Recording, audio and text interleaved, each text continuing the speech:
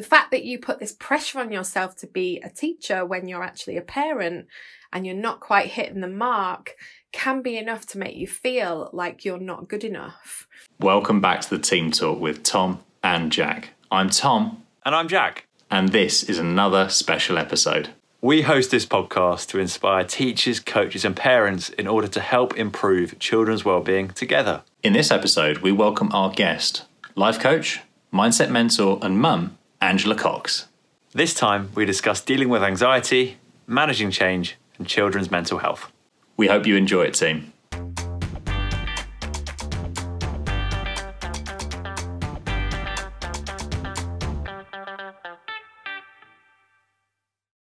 This project couldn't have started without the sponsorship of Teammates. That's right. Teammates is our sports coaching company that we co-founded back in 2016. For more information, please head to weareteammates.com. Now, back to the podcast. Hello, Angela. What have you seen in your professional life and your podcast, but also of your clients that you've been working with? Yeah, well, I work with predominantly leaders, professionals and entrepreneurs, and they come to me because I'm a life coach. And I think what I've noticed, I guess more so than what we see the media representing, is that it's very different for every individual, this situation that we find ourselves in. But there are a few kind of common themes that sit amongst that. And I guess that's around feeling a lack of motivation generally. And I think that's to do with the change curve, which I'm going to talk a bit about with you today. Also feeling an enormous amount of pressure, particularly those people who have children at home, because there feels like there is this pressure to be a school teacher rather than a parent, and a school teacher who is juggling the demands of their own job, their own work, the demands of obviously losing our freedom and being on lockdown. And I think the fear around the threat to our security, the threat to our well-being in terms of this virus out there that, you know, any one of us could catch, and we don't know if we catch it what the outcome of that might be. And so there's a number of differences, but there's also some commonalities I think that we're sharing. And what I'm keen to do is help people understand the journey that we are on in terms of adapting to this change that has hit us from nowhere, it seems. And, you know, we're all having to kind of grin and bear it. And I think the impact of the change curve is the thing that if we can understand it and we can understand the journey that we're heading into from a change perspective, it actually really helps us to accept the challenge and to kind of move away from the surprises that the change curve is brilliant at bringing. I mean, that's really mirrored with what we're seeing with a lot of parents at the moment that we're talking to. So would you like to expand upon what this change curve is and how this is impacting children and parents right now?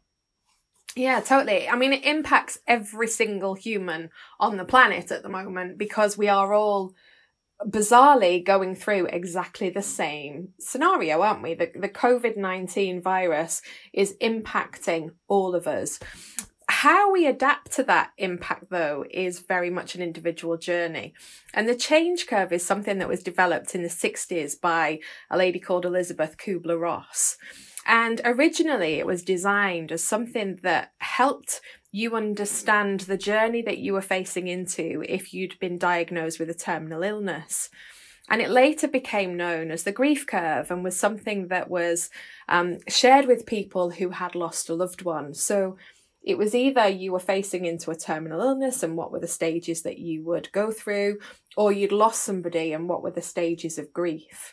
But it's later become adopted, I suppose, by businesses and organisations because it's recognised that those stages of grief are exactly the same as when we face into a crisis or indeed when we just face into a small change. So if you've ever, had to change desk in an organisation, or even you've changed your car and the indicator panel is on the opposite side, it takes you a while to adapt to those small changes. And such, it takes you a while to adapt to a large change.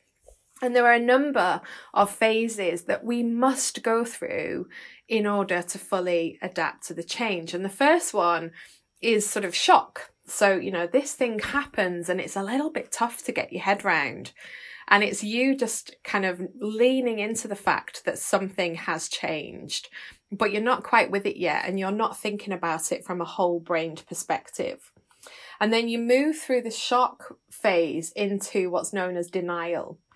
Now, denial is where you're kind of not fully accepting that there's something going on. You might bury your head in the sand. We saw this very much with COVID at the start. If we kind of roll back maybe 5-6 weeks ago, there was a lot of dialogue around, oh, it's going to be fine. It's not going to affect us like it did in China or in Spain. You know, it's all a big overreaction. You know, we'll probably go on lockdown for a week, but then we'll all be back to normal. And that was very much kind of the language that people were using.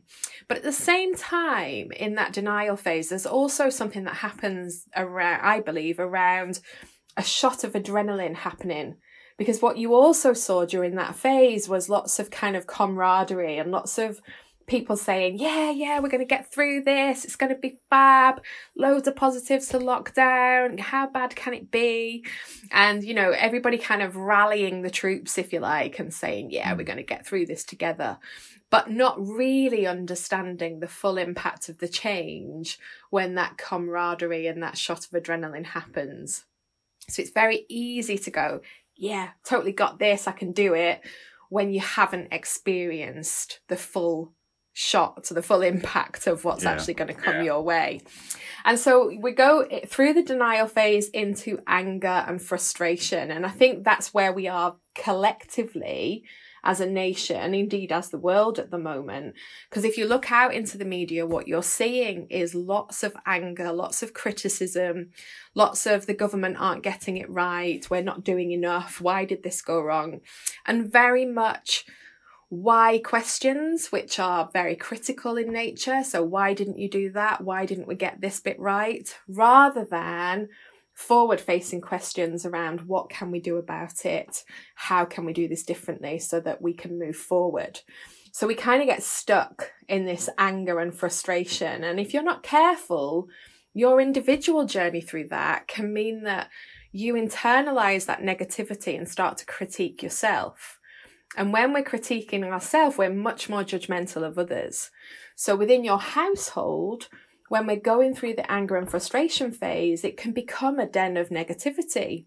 And I have this phrase about, you know, the smaller your environment is, the bigger the issues within it. So the fact that your children, if you have them, are leaving a dish on the side of the kitchen surface rather than finding the dishwasher can be enough to make your blood boil when you walk into the kitchen.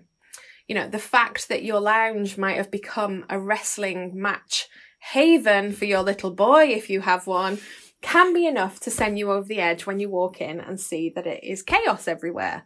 The fact that you put this pressure on yourself to be a teacher when you're actually a parent and you're not quite hitting the mark can be enough to make you feel like you're not good enough. So this anger and frustration phase is one that we have to go through, but it's one that you need to understand that you're in, and equally understand that everybody around you is in it too. And so being patient and choosing your reactions and how you respond is really important, you know, and bearing in mind compassion at all times. And then we do move through that phase. And I think we're just starting to see that shift now in the media. And we move down into the low. So we move down into what is known as depression on the change curve. I call it kind of the lack of motivation phase. So this is where you start to see yourself perhaps spending more time in bed in the morning, that run that you were really kind of accustomed to in the first few weeks of lockdown, you know, but that was sent on from that adrenaline shot. That's not so appealing anymore. You might miss a day, you might miss 2 days, you might start finding yourself opening the fridge door more often, perhaps pouring that glass of wine, because it just all feels a bit hopeless.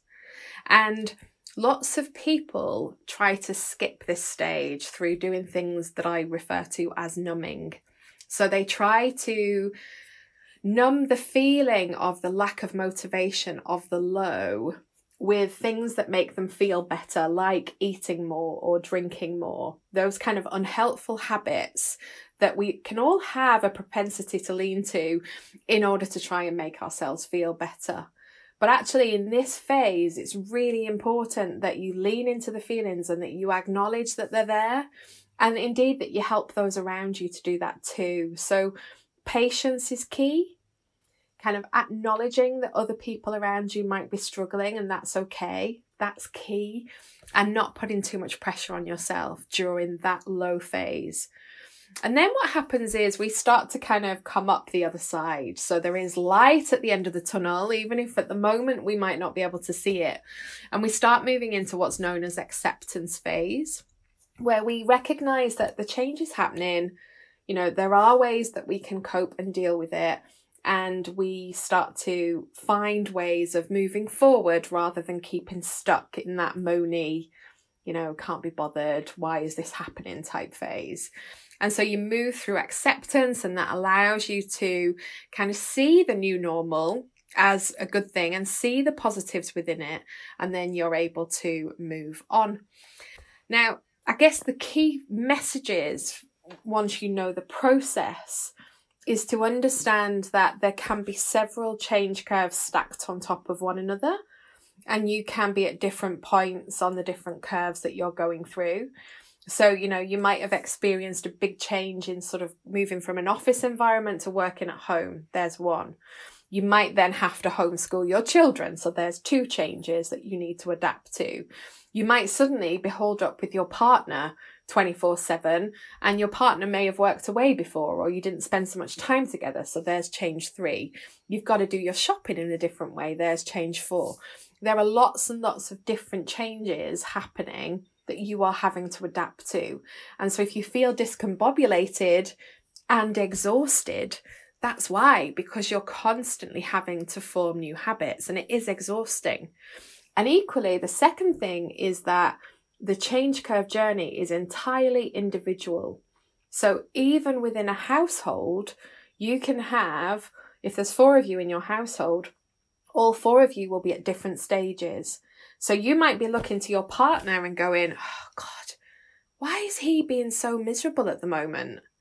You know, what's the matter with him? He's got no motivation. He's staying in bed later and later in the morning. And that might be that he is in the dip, that depression part of the change curve. And perhaps you're still in anger and frustration. And so there isn't a connection between where you both are on the journey.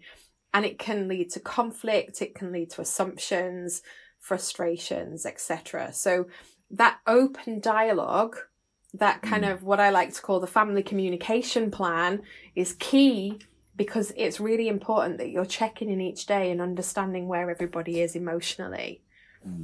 Yeah, that's really, really thought-provoking and insightful there, because I think definitely in terms of my experiences, so I've got 3 siblings and I live with my parents as well, so there's 6 of us in the house. It's really useful to see that, understand that different people are going to be in different places on the change curve, and that I think the key thing there is the whole open communication. The discussions can be really important, so helping people understand where they are. You touched on it briefly there about the impact, the whole the smaller the environment, the bigger the issues can be. And this is definitely, that resonated with me, I think, because when I was on my teaching practice and I was teaching, I felt that sometimes, even because I was under a lot of stress myself, the smaller issues actually tended to have a bigger impact. And it changed the way I was behaviour managing and speaking to not only other adults, but other children. Considering that a lot of us adults, parents, whatever your role may be at the moment, considering a lot of us will be under the stress that you've talked about there, have you got any techniques perhaps you could share with us that are going to help reduce the likelihood of those feelings of stress and anxiety, but also we've got to be realistic and appreciate that some of us will get into those, nearly all of us will at some point experience feelings of stress and anxiety. If that does happen as well, have you got any techniques that you could share with us about managing those when you're in that moment also? Yeah, totally. And I think it's a spectrum. So it might help for me to explain the spectrum, first of all, as to where you might be, and then the techniques that you can use to help yourself through that when you experience it. So I have this theory that there's a kind of a spectrum that goes from concern all the way through to panic. And there's a number of stages on that spectrum. So the first bit, the concern bit, is really, really healthy. You know, when we're concerned about something, it makes us curious. That allows us to go away and research what we're concerned about, perhaps gain some knowledge. And then we can look at it in a really whole-brained way and, you know, try and establish our way through how we're going to deal with that concern. So we like concern. It's great to have. It's great to get your children involved in sharing their concerns. And that's the side of the spectrum that we want to stay in. But what we're finding at the moment is that we're moving along to the right-hand side. And the next step on that concern spectrum is worry. And worry is kind of really hopeless. There's just absolutely no point spending your energy in worry. But we do. And worry does have an energy about it. So it has this way of being able to make you feel a little bit out of sorts. It's sort of this rumination. It takes hold of your thoughts and you can't escape it. And it kind of, you know, can waste maybe half an hour, 40 minutes of your day thinking around the same thing over and over and over, but not actually taking the step to move to solution. And then from worry, we can get into fear. And fear definitely has an energy about it. It comes in bursts. I like to talk about this as if it's a pan of water. So when you're in worry mode, you're kind of on the simmer. And then as you move towards fear, this is where we get to boiling point. There is kind of a link between the physiology of the body and the psychology of the body when we're in that fear mode.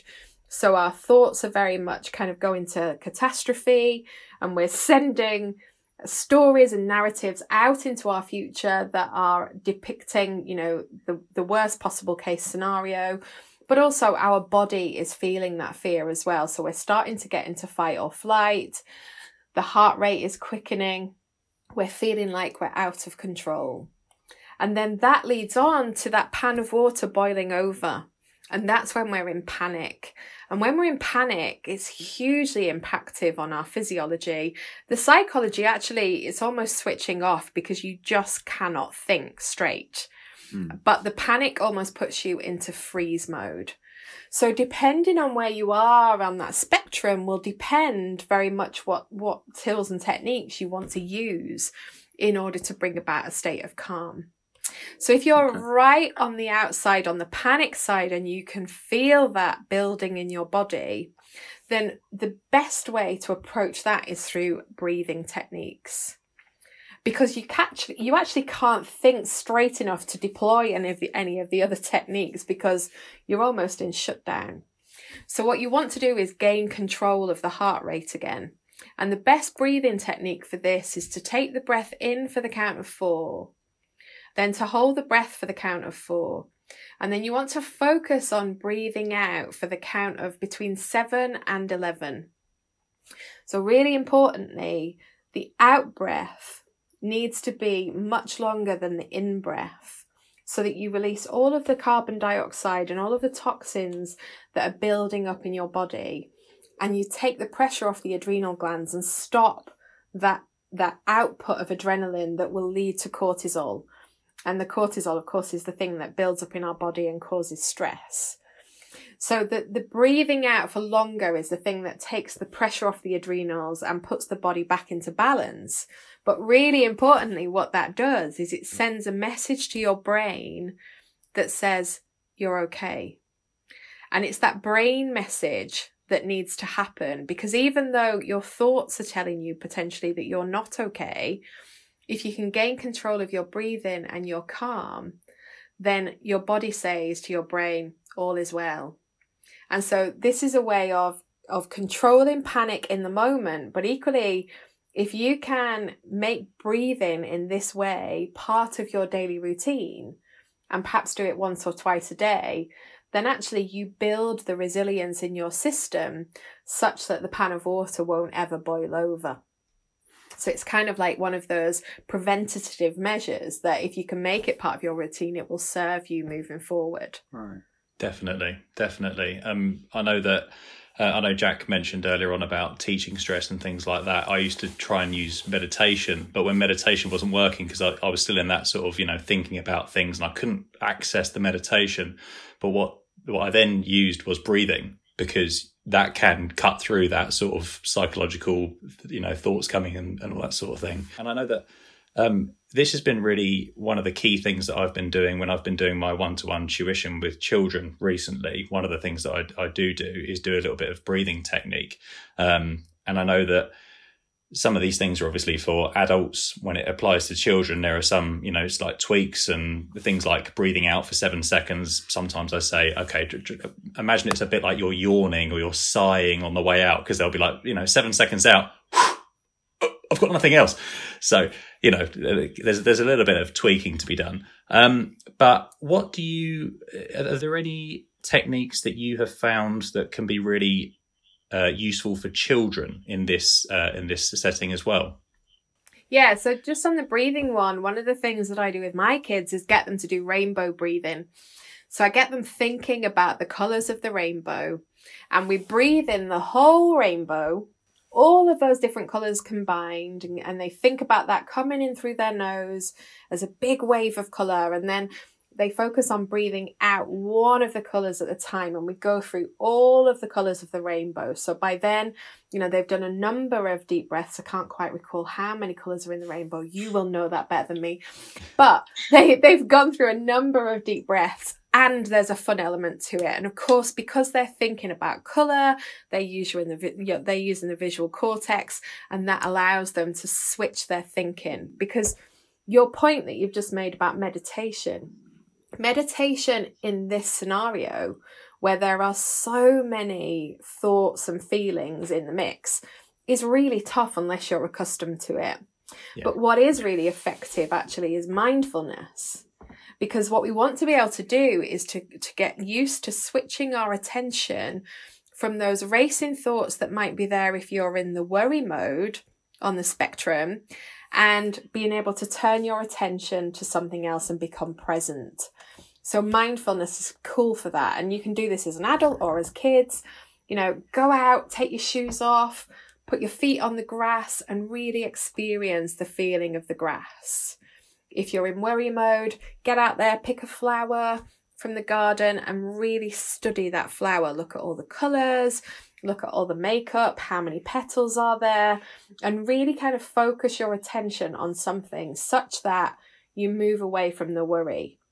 And the more you can do this mini mindfulness practice, a bit like the breathing, the more resilience you build, and the more ability you have to switch your attention from thoughts that aren't serving you to being present. And then after you've done that for a minute or so, you can move on and, focus your attention on schoolwork or whatever it might need to be. So kids love doing mindfulness, and you can find really fun ways to do it. Go and get some flour out of your pantry or your cupboard and get them to feel the flour on their fingers and, and let it run through their fingers and see what that's like. Get them to describe the feeling to you. Anything goes with mindfulness. It's just about moving into the present. I think that'll definitely provide lots of value for our listeners. Do you want to just give us a bit of insight and a bit more detail into what the Happy Path is? Yeah, of course. So it came to life, but I've had a bit of a journey, which is a story for another day, personal journey. And on that personal journey, one of the realizations I had was that my 2 children were very much picking up my unhelpful programs. So, programs around not feeling good enough, programs around perfectionism. And I was noticing my programs adopted by them through their behaviours. And it was something that a couple of years ago was really kind of scary for me to lean into. And so I wanted to do something to help them, because what had happened was I'd helped myself, totally transformed my life, lost 8 stones, recovered from lots of trauma, and became a kettlebell champion, loads of great stuff. And yet I'd not taken my children with me on that journey. And all of the journaling and all of the reframing thoughts and the gratitude and all of the great mindset stuff I'd done to change, I hadn't shown them how to do it. And so the Happy Path was basically a mechanism to help my children go on the same journey I've been on, and actually make sure that they never get to a point in adulthood where they don't feel good enough or they're racked with self-doubt.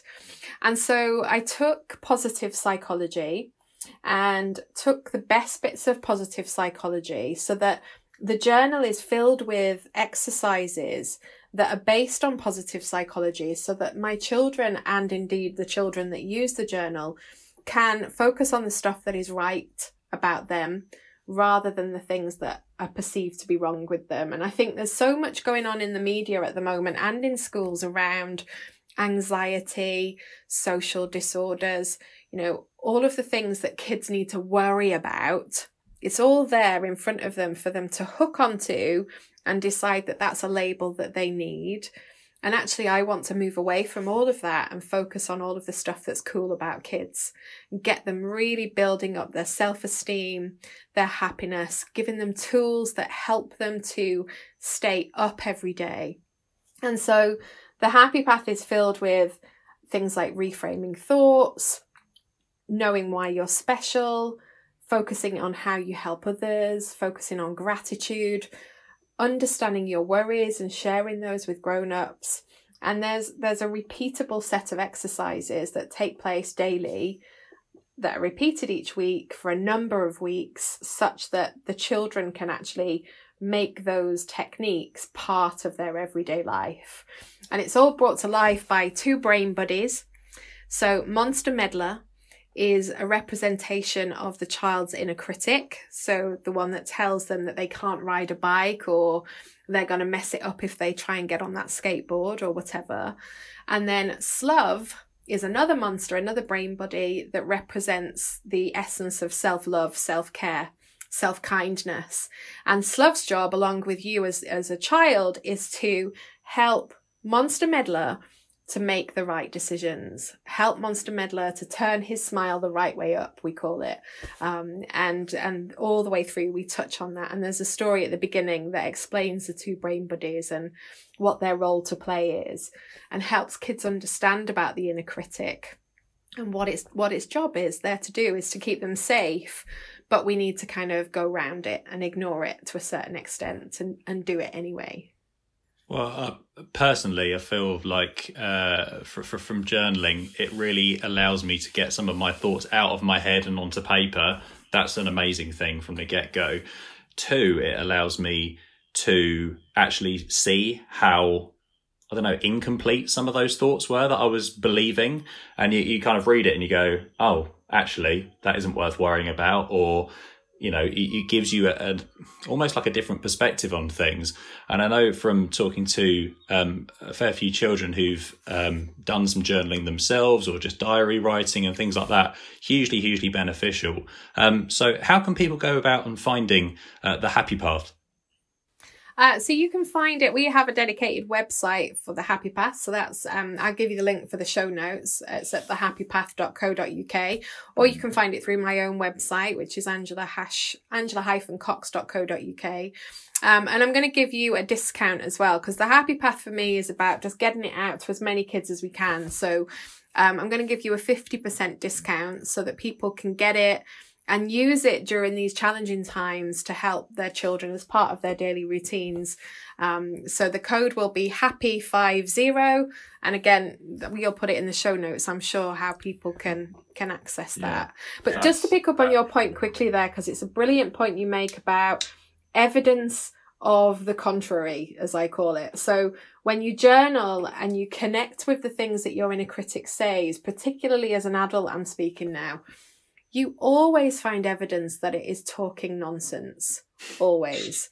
And you will have a stack of evidence to the contrary that suggests that you do an amazing job every day, and, that you are fabulous in your own right. And I think the more we can lean into that, the more we can build up what I call the self-worth baseline. And that's the key to our happiness, is, really believing in ourselves and ignoring that inner critic. Well, we're really grateful for that discount code. Sorry, Jack, over to you, mate. We've spoken about the Happy Path. Is there anything else that you're doing at the moment, or any work that you're getting around to that you'd like to point our audience in the direction of? Because I know there's some amazing work that you're getting up to at the moment that I'd love for them to hear about. Yeah, so I mean, I have a podcast. My podcast is all about leaders sharing their journey in terms of how they build resilience and work, face into adversity and all about their individual successes. So whether that will appeal to your audience, I don't know. But one of the things that might do is something called the Mindset Gym. So this is something that I ran in 2019 for a whole year as a program. And because of the situation that we're in now, I've decided to resurrect it. So starting on the 1st of May, the Mindset Gym will be a 3-month program, and it touches on what we've just talked about, this self-worth baseline, this development of calm within the system, this building of resilience, to help people manage the storm that we're facing into for the next 3 months. And that'll be about daily practices that really help people make sure that they get them done, because it's really easy to listen to something like this and go, yeah, I need to do that, and then don't do it.